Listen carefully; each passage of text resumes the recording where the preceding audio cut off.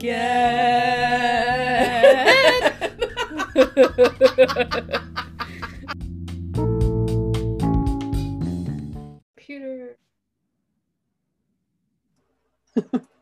Welcome. Hello. This is the part I don't get. I am Jay.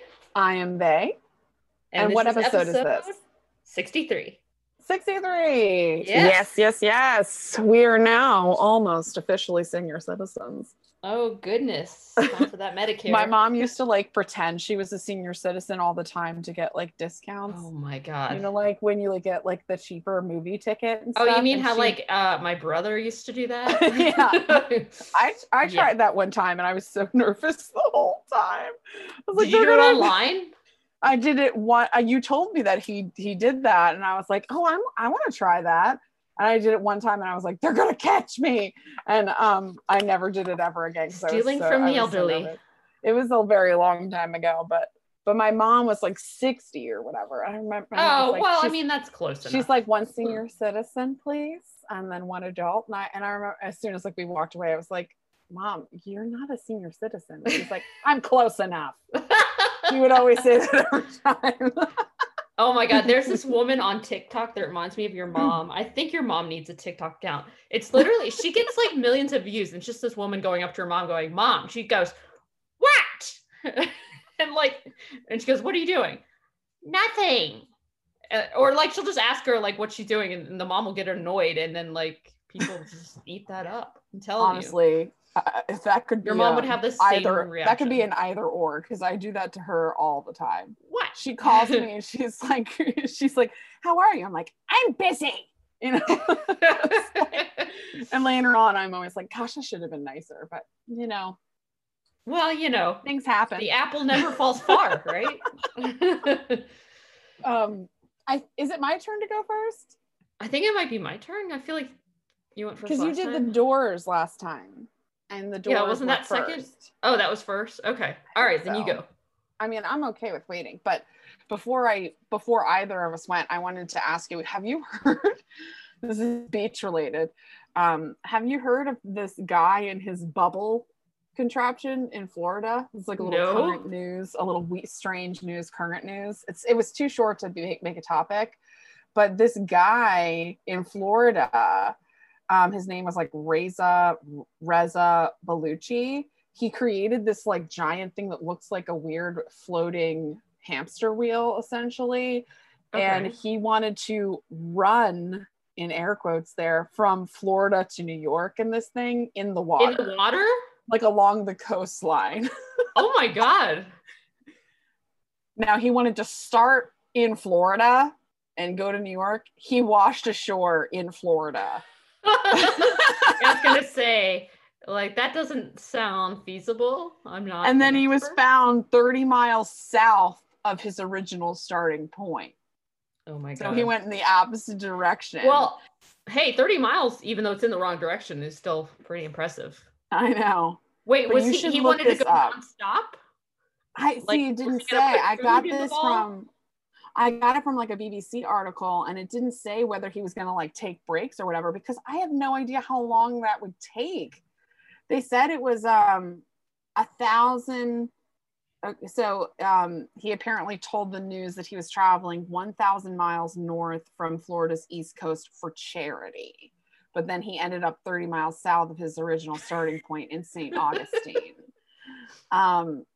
He encountered, quote, complications that brought him back to shore, end quote. Yeah, meaning waves? Yeah. Apparently the U.S. Coast Guard came to help him. I was going to say that can't be legal. To make sure that his, quote, vessel made it back to shore safely. But yeah, he said that he wanted to raise charity for essentially for the Coast Guard. And he was saying that, you know, that this should be that like kind of like essentially like a message that like if you put your mind to it, you can. Oh, he said, don't listen to anyone, chase your dreams. Apparently this is not his first attempt either. He was rescued near St. Augustine in No. 2014 in a very similar contraption. Well, And then at least a he's doing it second for time. a good cause. So this is his third try, and it was not the charm. But you should look this thing up. Bubble contraption, Reza is his name, Bellucci. Or I can even just hold it up to the camera so you can see it. But anyone listening, I got it. That was an interesting little news article that I saw. Oh, okay, that's way different than what I thought. Yeah, that's way more complex than I thought. It's huge. A human adult man has to fit in and it, that's floated, and it has to float. Because see, it looks almost like it has buoys on both the left and right side, and it's made out of metal, and it's just like a cylindrical roll my foot on, for like my plantar fasciitis. It looks like a foot roller or something. Yeah, I don't know. It's strange, but I just thought I'd start us out with some current news. Yeah, well, that's not my topic, but I wondered if you had heard that. No, I had not. That, man, I know things are crazy in Florida, but wow, they're really taking it too.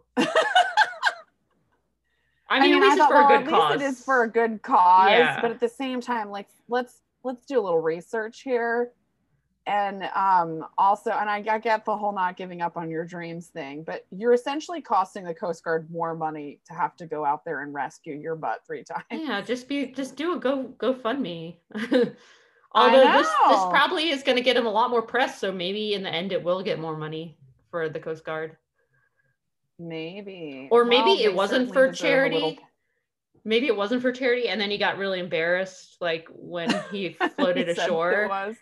And he's like, yeah, it's I'm actually raising it for you guys, for the Coast Guard. That would be a good. He just felt so guilty. Exactly. He was like, you guys did such a good job rescuing me. I have to do this for you. So yeah, so they don't arrest him. You'll get all the money. Good job, guys. Good job, CG. Good job. I just wanted to make sure you could do your job, and you did a really good job. It was the test. It was truly a test. Yeah. I don't have any weird news, but I just have to say I would like to tip my hat to Simone Biles and say, screw anyone who's coming for her for saying, hey, I am struggling right now and I don't want to compete and I want to let someone who's in a better, mental place take my spot. So for people who do not follow the Olympics, I mean, like, I don't really follow the Olympics, but this has just been like big news, I think. So she did not want to compete because she's just not in the game right now mentally, because probably of all the stuff dealing with COVID. Well, so I've heard different things, and I should have looked it up before I even mentioned it, but someone was saying she had something called I think it's the twisties, where like, I guess when you're in gym, I guess it's a gymnastics thing or something, when you're flipping, you lose, like you become disoriented and you don't realize where you are, like if you're up or down, or like where the ground is. Can last for a long time. I guess I've awful. I mean, I personally don't flip, because they're probably doing it so many times in a day. Right. They're probably doing it constantly. Right. And let's see, twisties gymnastics. Yeah. So, and on top of, what she's gone through with the, Dr. Nassar and all the pressure that has come out, that we know that are put on these Olympians. Really good documentary on Netflix, Athlete A. Yes. Yeah. Yeah, that was a great one. Athlete A was very good. It was incredibly informative. It really painted the whole picture. Right. So it is called the twisties. Literally cannot tell up from down. She pulled out of the team all around final Tuesday after struggling on her first routine, and withdrew ahead of Thursday's individual all around to focus on her mental health. And then, the person who came in, people have been giving her crap for it. Yeah, well, yeah, Fox News and idiots who've never probably done a sport in their life or know anything about the Olympics, are saying like she let down her country. And it's just like, I think it was so mature of her and so brave of her to like say no, like Probably, yeah. I've had enough. Yeah. And she's And been before. yeah. So she's And already represented in a very good way. Yeah. And to come from, you know, the age of Carrie Strug, where we all saw her like basically like being forced to finish her routine with Oh my God. broken ankle. So did you see the documentary? Yeah. Oh my God, that totally changed my perspective on that. It absolutely did. It totally did, because before we're all like, oh my God, look at her. Yeah. She is fighting through the pain. Look at that athlete. Yeah, she was on the cover. The coach carrying her, I remember being on the cover of every single magazine in the grocery stores, you know, with her waving, and like she was a hero. And it's like, but looking back, it's like, no, she was 16 and she had no choice. Yeah. So for anyone who didn't watch the documentary, highly recommend. But they had some other champion gymnasts and Olympians and former Olympians discuss that specific moment. And they were like, just look at that clip and look at her coach's face. Yeah. And exactly what you said. She had no other option but to just do it again. It didn't matter if she had broken her ankle. It didn't matter if she, you know, broke her whole left side. Like she was going to be doing that vault. Yeah. And because they're so young, and it's a mental and physical situation stressing their mind and body at the same time. So yeah, good for her. Good current event news to bring up. Thank you. It's been on my mind, and like I've been thinking about it every day, especially, you know, when I'm working on my dancing or like working out. I'm like, okay, you know, even Simone Biles said enough is enough, so don't push yourself. Not that I'm comparing myself with her, obviously. Yeah. Unlike some of us, I know I am not destined to be an Olympian. I am neither. Hey, you never know. They might have roller derby in there one day. That would be so cool. It really would be. I went to my very first back to practice today, and it was outside, and it was like 5 of us because our team is completely split up. Oh, it wasn't at the gym at the no. Sportsplex? So because right now, so roller derby is the Women's Flat Track Derby Association, is like what we're governed. Yes, governed by. And like if you want to do an official like games and bouts and things like that, you have to like, you know, have insurance, and you have to be governed by some sort of body. So that's the association that we follow. And they have very strict rules about coming back, you know, because of COVID and things like that. Right now we are allowed to do non-contact practices outside with small groups. So we split everybody up into different small groups, and they're doing it at different places outside. I went to a place I've never been to before, and I am going to be feeling it tomorrow. Yeah. I skated all the way up and through from March to July, like trying to keep up my skills in 2020, and then womp womp womp. Stop. Yeah, but you're not the only one. I am not. But it was so fun. It was really, really good. But that's like, we do the same thing, like on our team, like people can, you know, it's not like, yeah, go ahead, just miss practice whenever you want. But if you need to take a mental day, it's totally accepted. And that's one of the things I love about the sport in our particular league is it's so accepting. And I think it helps that it's like a lot of women, you know. Yeah, there are co-ed leagues and there are men's. I mean, they're very accepting of everybody, you know, there's all types of genders. And I can get claps for like doing almost nothing. I mean, you've taught me. She went forward on skates. Yeah. Congratulations. I feel like you've taught me a lot of new terminology that you've learned from people at your roller derby. You've become more. It's a great group. I love it. But that's awesome. That's the only sport that I'll ever play. But non-sport related, unless you have anything else to add about Simone Biles. No. My topic is super random and kind of not really inspired by much. I asked myself the question, what happens, okay, when rich, especially rich people, I don't know, middle class people could do this too, but I'm unaware of it. If they do, it's totally possible. What happens when people die and will their pets money? Oh. Like, is that real? Or is it like just that, something on TV? Remember that Disney movie with Kirk Cameron, I think? No. It was like some rich guy. Shaggy Dog or something. Wasn't he in that? Where he like turns into the dog? No, I don't think so. It was a Disney Channel original movie, I think. And this this rich guy dies and leaves the money to his dog. And I think Kirk Cameron plays like a pet therapist or something. I don't know. It's so nice. It's ridiculous, but it's very trendy for the 90s. That's the only time I've even heard of that. But yeah, that's I've never, a good topic. I've only seen it on TV and stuff, so I want to know, like, is that real? And one of my all-time favorite movies, Midnight in the Garden of Good and Evil, they have a whole thing about that too, where this guy walks a dog every single day, but the dog is dead. But the guy gets paid as long as he, quote, walks the dog. So he essentially walks the dog's like ghost. So that he can continue to get an allowance to do the job that has been over for like 10 plus years, because the dog died a very long time ago. Okay. It makes a lot more sense when you see it. So that's the only time I've ever seen it, really. And I wanted to know if that's real. So I found an article in Vanity Fair, vanityfair.com, written by Emily Jane Fox, and that's from 2015. And then I found some more information on mentalfloss.com, very good website.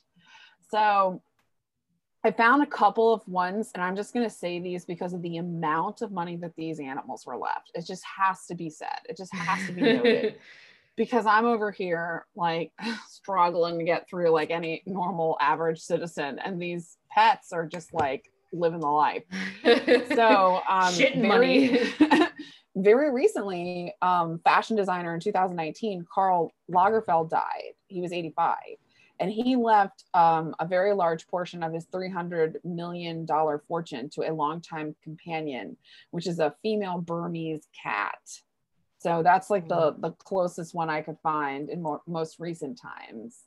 Then a Manhattan woman named Leslie Ann Mandel, she died in 2015. And she's like what the Vanity Fair article really focused on.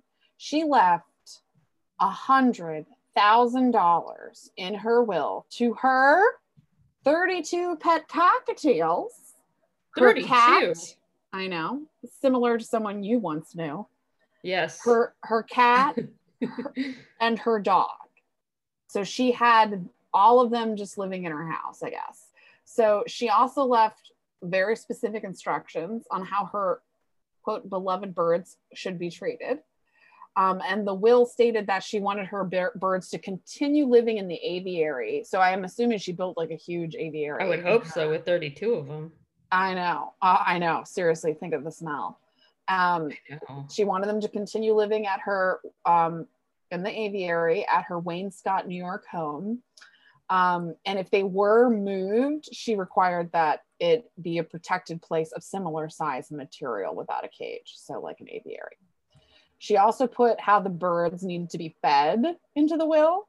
After she died, she said, quote, "It is my wish that the birds be fed and the building cleaned each Monday and Thursday, and their food shall be purchased from AVI cakes, carrots, water, and popcorn," end quote. That's very specific. I know. So the trust was to be controlled by her stepson after she died, and he was allowed to use, quote, "judgment and discretion," end quote, in order to determine how and when the money would be used in the future for her wonderful birds, cat and dog. And her sister, Avis Mandel, of course, she contested the arrangement. I didn't find out what happened because the article was written in 2015 when it happened, but I want to know if that ended up being the case. The stepson watched. I mean, 100,000, like that's for 32 birds. It's not really that much when you think about it, like all the food and everything. That's what I saw. That's like really what they mentioned. They were like, in comparison to some pets, like Karl Lagerfeld's cat, the birds ended up essentially getting like $3,000 a piece. So they just like, hand it to the birds. Here you go. Your it's check. like, it's meager pittance in comparison to what some of these other pets have gotten. So this is just one example.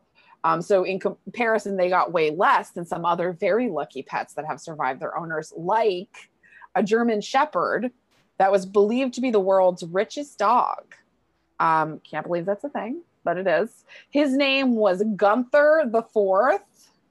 Okay. As soon as I read that, I immediately thought, what happened to Gunther 1 through 3? But so the dog's well, they probably died. The dog's net worth after the death of his owner was $370 million. Holy shit. Richest dog in the world. The money was said to, so this part was kind of a little confusing. The money was said to be passed down from a long line of German Shepherds of the same names. I'm guessing Gunther 1, 2, and 3. Oh, okay. I wasn't sure if that happened before or after the death. So like maybe like Gunther 1, oh, I'm going to leave you lots of money. Yeah. And then Gunther 1 died, and then they got Gunther 2 and the owner was still alive, you know, and was like, yeah, oh, I'm going to leave you the money instead. Maybe got the first one when he was young. Yeah. So that's my guess, is that maybe they were like planning to give it to Gunther 1, but then they ended up outliving Gunther 1 through 3. That was my guess. I wasn't sure because they, the original OG Gunther was, I think he was left $800 million. So he was left even more. And then I guess it slowly decreased. And that his owner was a German countess named Carlotta Liebenstein. And she died in 1991. I take it this woman didn't have kids? I would hope or not. Was this an addition? Could you imagine? Yeah, unless it was an addition. Could you imagine being like, Mom, I love you? And then they're like, Gunther's getting everything. I don't care. And they're like, who's Gunther? And he's like, here, he's the dog. Duh. He's your brother. She like clinks the your martini. Fur brother. You know, she's your real brother. Or he's your real brother. Most important child in my life. So how is this legal? Like, how is Gunther 4 or Gunther the Fourth allowed to have $370 million? So is that legal? Ridiculous. And what happens when pets are suddenly rich, like after their owners pass on? Like, can a person legally leave money to an animal? What I found, it said technically no. Quote, an animal is legally also considered to be property, end quote, said Alice Choi, who was an estate planning lawyer at Novick and Associates in New York City. Alice said, by law, a person cannot will their property to an animal because the animal is also considered property. So you can't will property to property. They would instead have to include a provision in their will that sets aside a certain amount of money to care for the pet. So in other words, a trust. Okay. Like a trust and then fund. Someone takes care of that trust. Exactly. Like in like in the Countess's case, her stepson. So she had some sort of relatives. I don't know. That's very strange. And so Choi estimated that about 10% of her clients make provisions for their pets in their wills or estate planning. Quote, I don't think it is for lack of love or care, but because the will or trust goes into effect probably years after you have executed it, unless you are creating it when you are sick or very old. Therefore, it is likely the specific pet that you refer to may not even be around when it goes into effect, end quote. Probably like Gunther 1 through 3. Again, just speculating. Yeah, you just have to say, whatever animal I have at the time of my death. I know, right? But maybe watch it be like the worst possible animal ever that you hate. I know. My python needs to have $32 million, please. So estate lawyers say it's more like any other trust. It's like exactly the same as like having like a trust fund kid, I guess. Yeah. According to Matthew Bavino, an estate attorney at Davidson, Dawson, and Clark LLP in New York, who's also a lawyer, a pet trust is still pretty uncommon, but it does. So it's like different. Like she said 10%, and then this guy Bavino said it's pretty uncommon. So I don't know. Maybe different firms, different clientele. I'm you actually know? surprised it's not more common. Yeah, I guess. But Or maybe people are just more concerned about making sure the animal has someone to take care of it. yeah. And they could just like do that verbally, Yeah. rather than write it in. But with a trust fund, it's like money. Um, it's so a pet trust is still uncommon, but it does make sure that a wealthy individual can die knowing that their pet will still eat filet or sleep on a silk pillow even when they're gone. As the Vanity Fair article said. When there is a trust, someone does have to be in charge of overseeing that trust, like the stepson in the previous story. In the pet's case, it's usually about overseeing the aspects of caring for that pet, like the food and living quarters and things like that. There's a trustee who controls the money and decides when and how it gets paid out. So I guess the trustee would really have been the countess's stepson. A caretaker, so this is like so involved. There's a trustee, and then there's a caretaker. I think of like a janitor when I think of caretaker. A caretaker, like just like mopping the floor. He's the grounds caretaker, who actually looks after the pet, like physically looks after them and asks for money from the trustee to pay bills and related to expenses. So they're like on location, like hands in there, cleaning up the poop. Yeah, that's what Kirk Cameron was in that movie. Okay. So he got to live in this huge mansion and like take care of the dog. Exactly. That's what this article was essentially saying. So they've got it made, although they do have to, take care of them. And then there is, and this is the word they used, an enforcer. That makes me think of like an action film or something. I'm the enforcer. Who makes sure, this person, the enforcer, makes sure that the trustee and caretaker are not mishandling the funds and appropriating them for the personal use. So the enforcer is the one that like really, cracks down and says, no, you cannot buy that Louis Vuitton. That's not for the birds. If a person doesn't name an enforcer and there's enough money, a court can appoint one if needed. I was getting the feeling that does not happen a lot, but it could. This, of course, keeps trustees or caretakers from just saying and using the cash for whatever they want.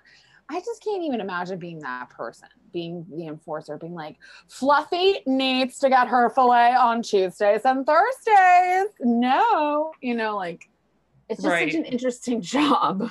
Especially if you were court appointed, but I guess you'd be a lawyer if you were court appointed. I'm not sure, but that would be my guess.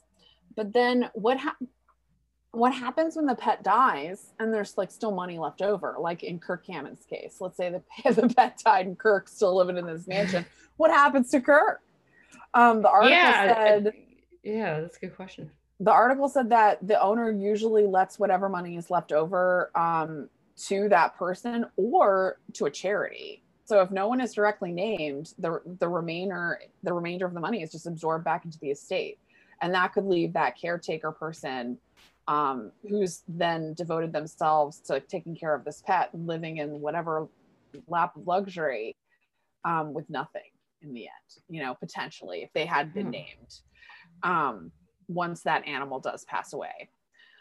So don't get used to the lifestyle. I guess. I mean, I would want a pet that lived a really long time.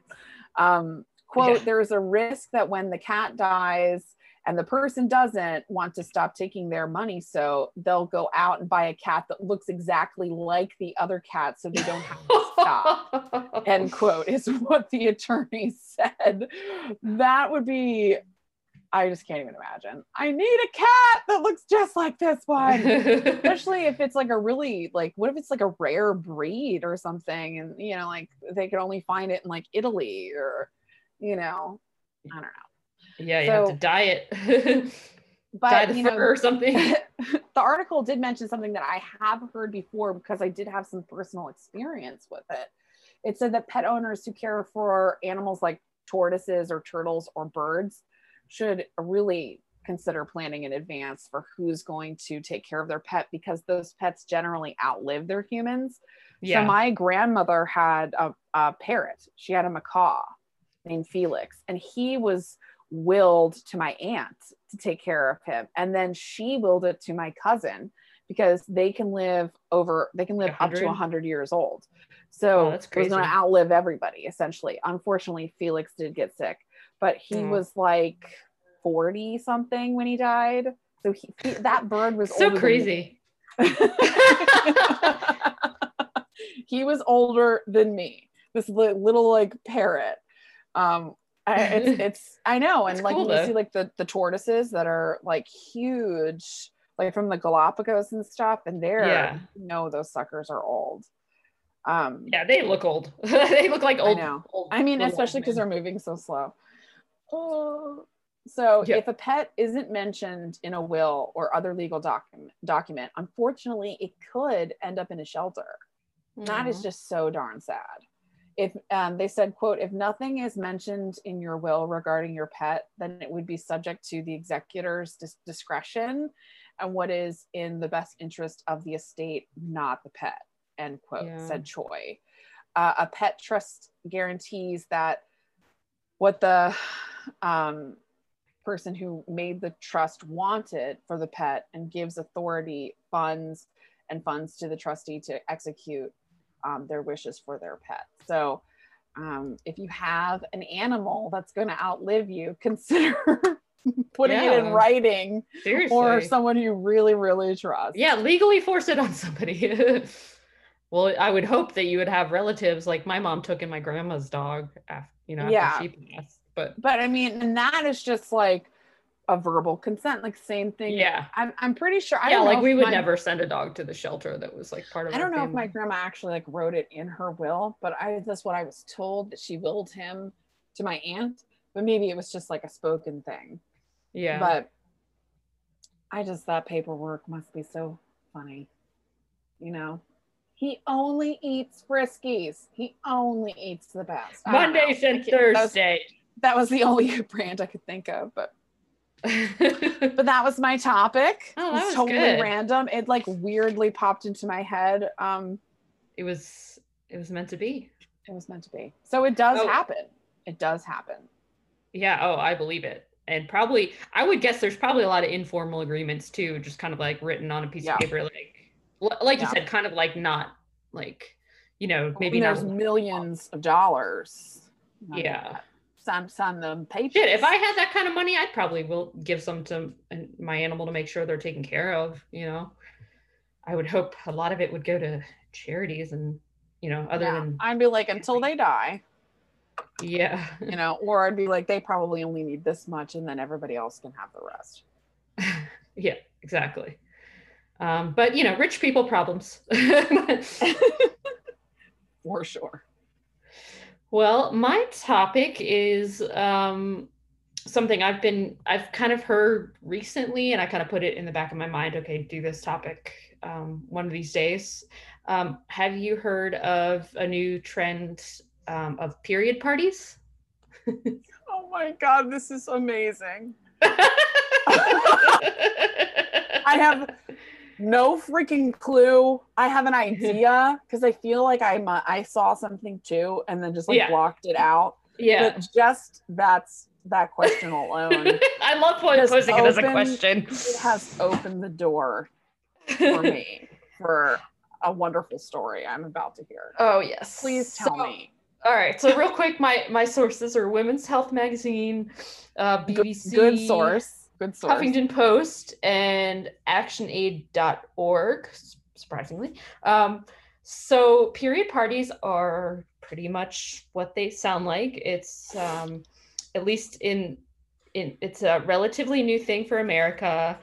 It's basically can range from a small dinner with consisting of red foods to celebrate the beginning of your menses.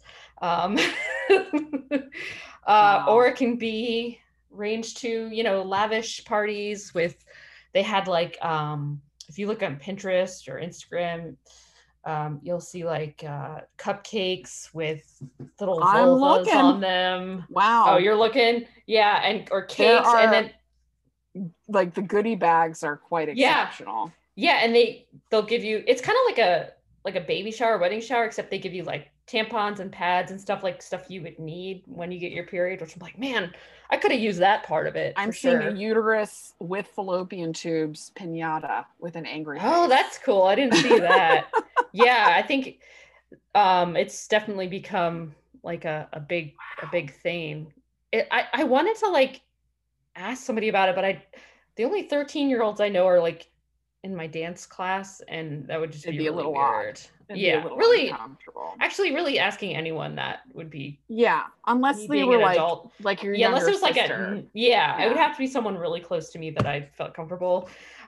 Because I was curious, like, how common is it, you know?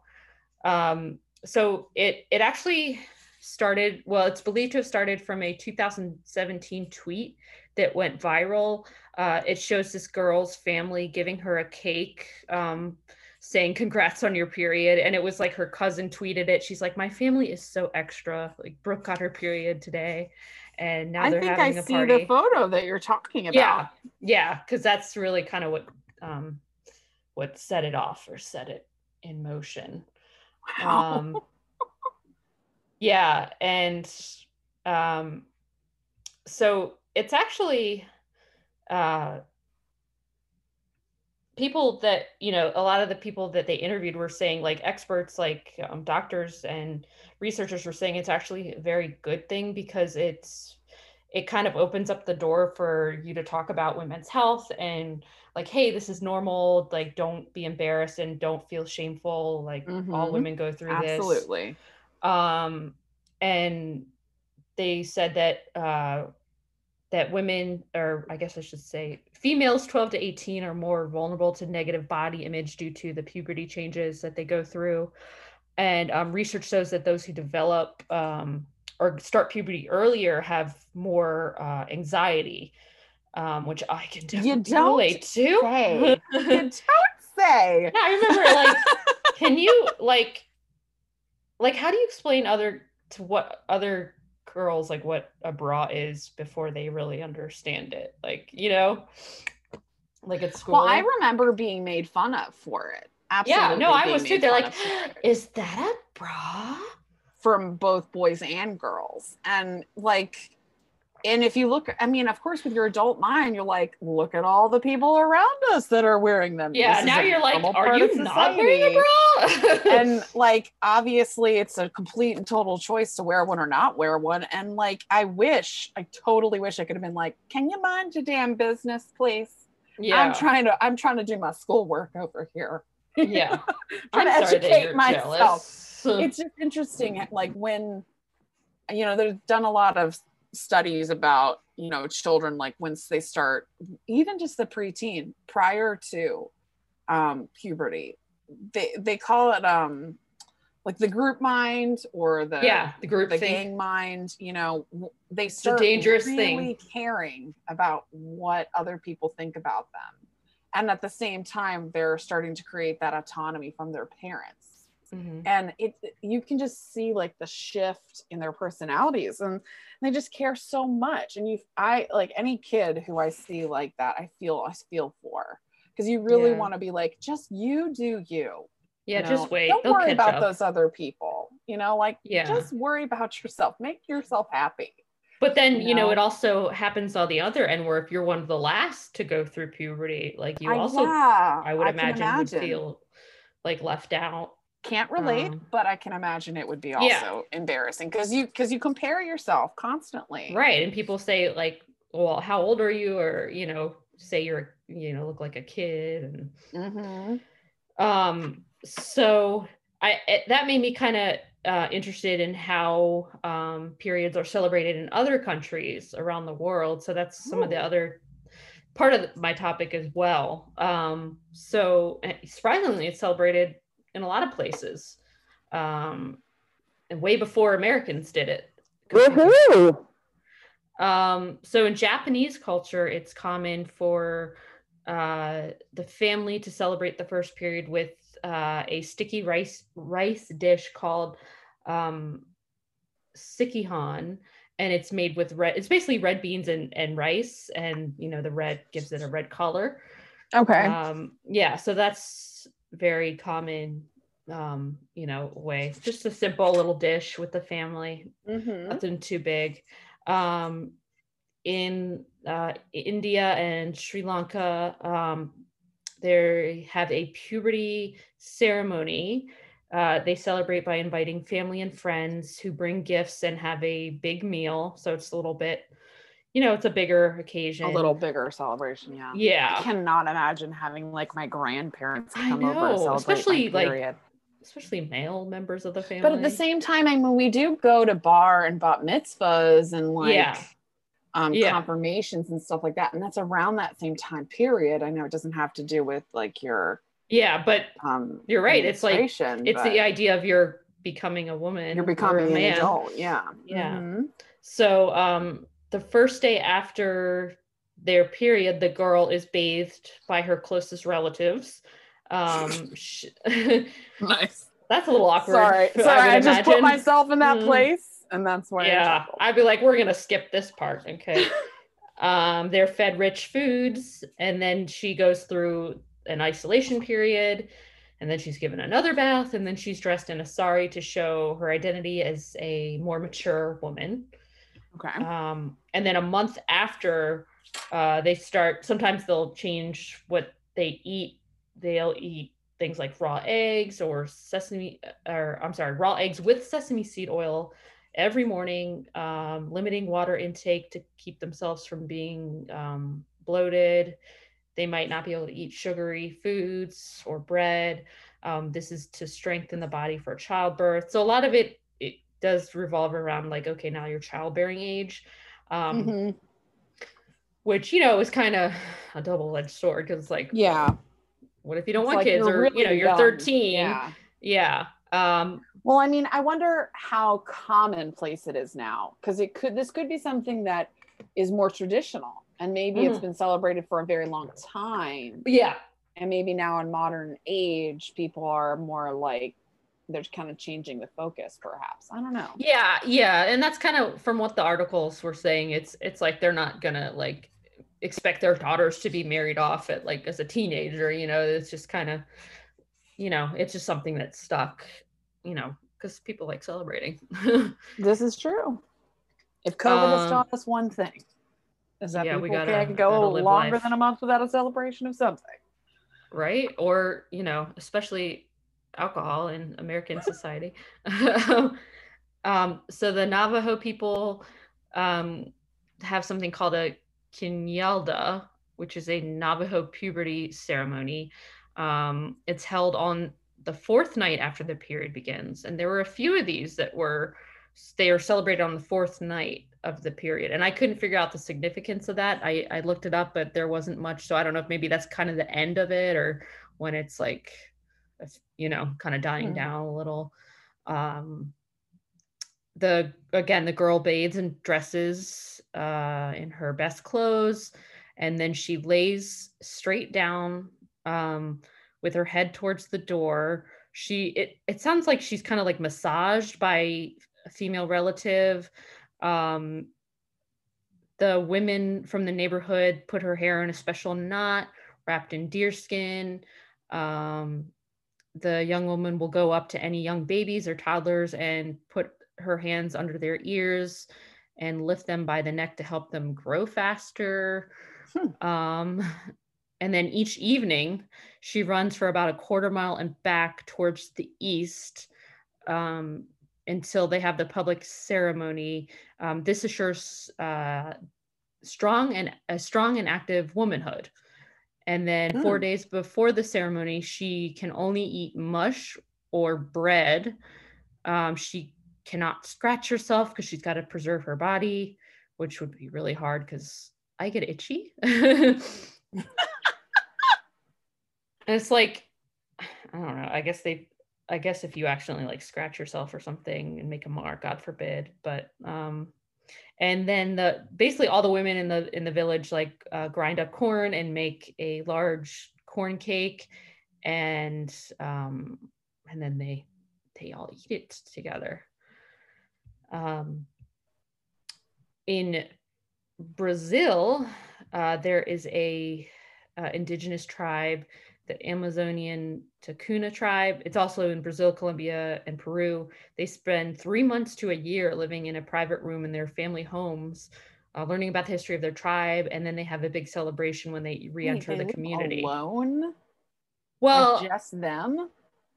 Well, it's like a room in the house, I think. Okay. So yeah, but that doesn't sound like a celebration to me. Yeah.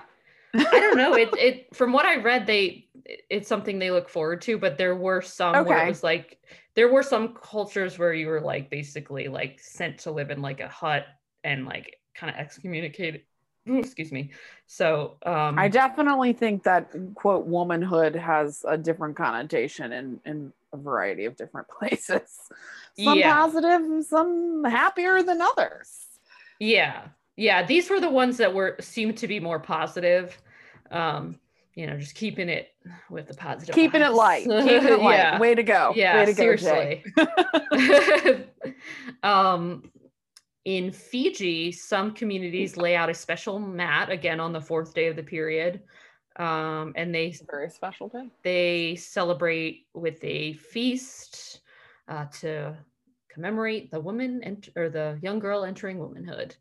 And then apparently in Jewish culture, there's kind of rumors. I've asked people if this is true, but there's a congratulatory slap from the mom. Nice. No one knows where this originated. I think, I don't really think it's very common anymore. Across the face or like a pat on the back? No, across the face. I mean, wow. I don't think it's hard, but I hope it's not. Like, you know how like maybe it's like a good luck thing. Yeah, what I'm picturing is like when someone grabs your face, they're like, "Oh, good job," kind of like a light, maybe a tap. I don't know. I'm just speculating here. My mind is a lot darker. Yeah, I did it. I interviewed all of one of my Jewish friends. Way to go with the research. Well, yeah, I literally just sent a text. I was like, "Have you heard of this?" And she said she had heard of it, but it's nothing that she had ever done in her family. So it's probably a good luck thing. I feel like so much of this is like for like being having like a good life, like like the equivalent of like the good harvest, but a human rather than crops. Yeah, exactly. But I did find when I was looking up my research, there was a program called Action Aid International, and they actually work to like donate like pads and tampons for like third world countries, because a lot of these girls like have to miss school when they get their period because they don't have the same resources. So if you are interested in donating, go to actionaid.org and you can find information on how to help, because it is unfortunately there's a disparity there. Mm-hmm. Absolutely. Yeah. So, and it's not just like they help with, they really focus on women and children's in all areas, like hunger and clean water and Action Aid, climate change. Yeah, actionaid.org. ActionAid is one word. Okay. So it's one of the things, feminine hygiene products is one of the things that is most needed in U.S. homeless shelters as well. Oh, okay. That's another place socks. That you can donate. Yeah. Yeah. Because that's one thing that my Derby League does do around the holidays. We have a drive for things like socks and cleaning products, and especially feminine hygiene products. It's like one of the highest things that you need. Like you said, there's just such a disparity. I mean, just imagine like if you have no home, like what do you do? Yeah, it's one of those things that I've always taken for granted because I was and it is freaking expensive. Yeah, it is really expensive. Like, have you heard of the pink tax? That's what I think of when I think of this. Yeah, like how women have to pay more for like birth control and There those are types certain of. products that are, quote, designed for women, or um,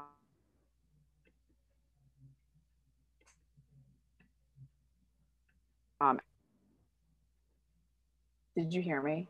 No, you cut out. I'm sorry. It froze, and like your eyes were closed, and I was like, maybe I'm just like singing her song right now. I was waiting for it to catch up, where it like all of a sudden goes really fast, and then I could kind of get the tail end of it. But yeah. no. Well, anyway, the pink tax is when more effeminate products cost more, essentially. Oh, okay. Yeah. If it's like Really advertised sad. towards women, or if it's for women, then it's more expensive, and they call it the pink tax, and it's super not fair. Wow. Even like they Yay. were talking about like a haircut, like if you're a woman and you're getting the exact same like short, like let's say like pixie cut, Uh-huh. they're going to charge more, most likely, for a Really? woman versus a man. Yeah. And then my hairdresser was saying that she was like, I would give more effort to my female client who got a pixie cut versus the guy. Yeah, because you would figure the woman would care more, but Yeah. that's just assuming. But that is just assuming. So if that were Yeah. true, and if it was more of a full service treatment, then I can see. But if it's just like a local shop, Yeah, but I bet if you don't put know the them person.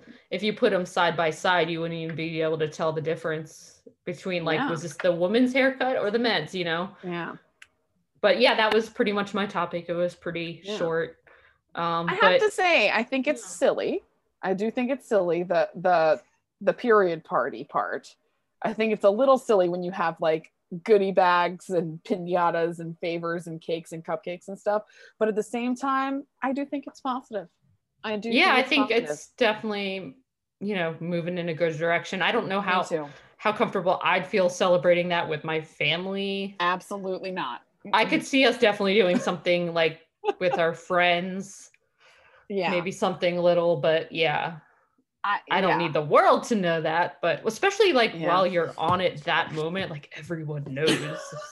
Like every time you go to the bathroom, people are gonna be like, well, did you change your plan? Yeah. Successful? Good for you.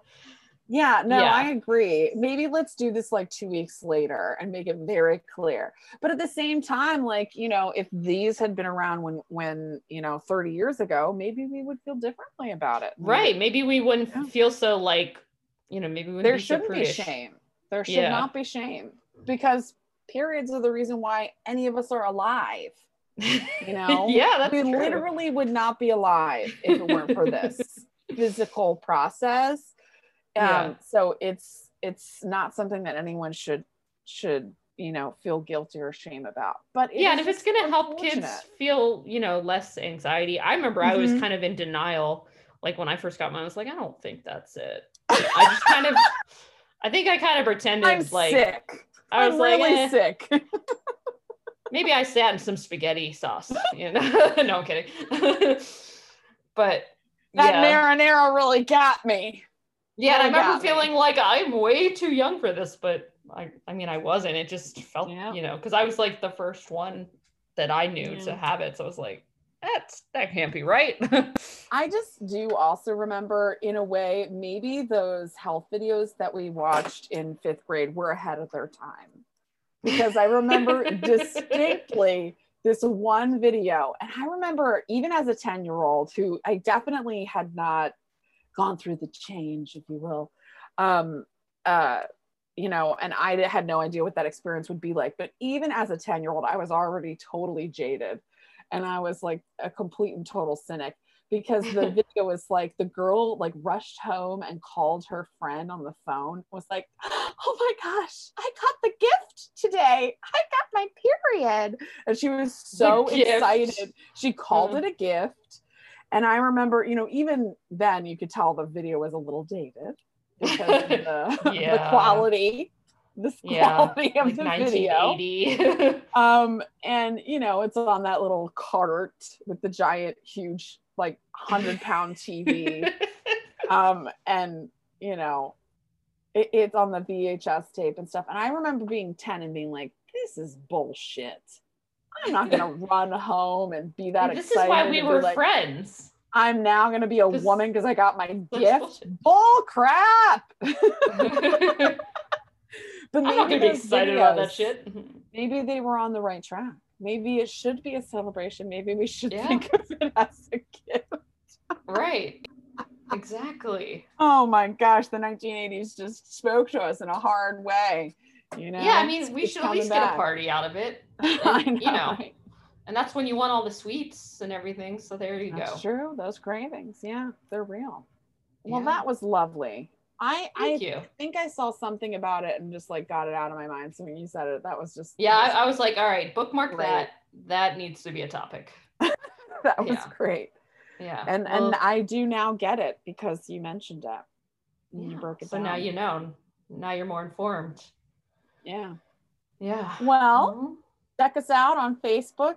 This is the part I don't get, and Instagram. This is the part I don't get, and feel free to email us your period party stories. No, I'm kidding. Any parts that you don't get. Your at the ideal. part. Tell us your ideal period party if you could have one. What would you like in your goodie bag? I wonder if they'll do. Maybe we could do a menopause party because we're probably closer to menopause. Oh my God, let's do it. Let's have the AC blasting. Yeah, just like fans everywhere. Just like 5 pairs of clothes. Yeah. Mm-hmm. But yeah, and email us at thepartydon'tget@gmail.com, and we will see you in another 2 weeks. All right. Have a Bye-bye. good 2 weeks. Bye.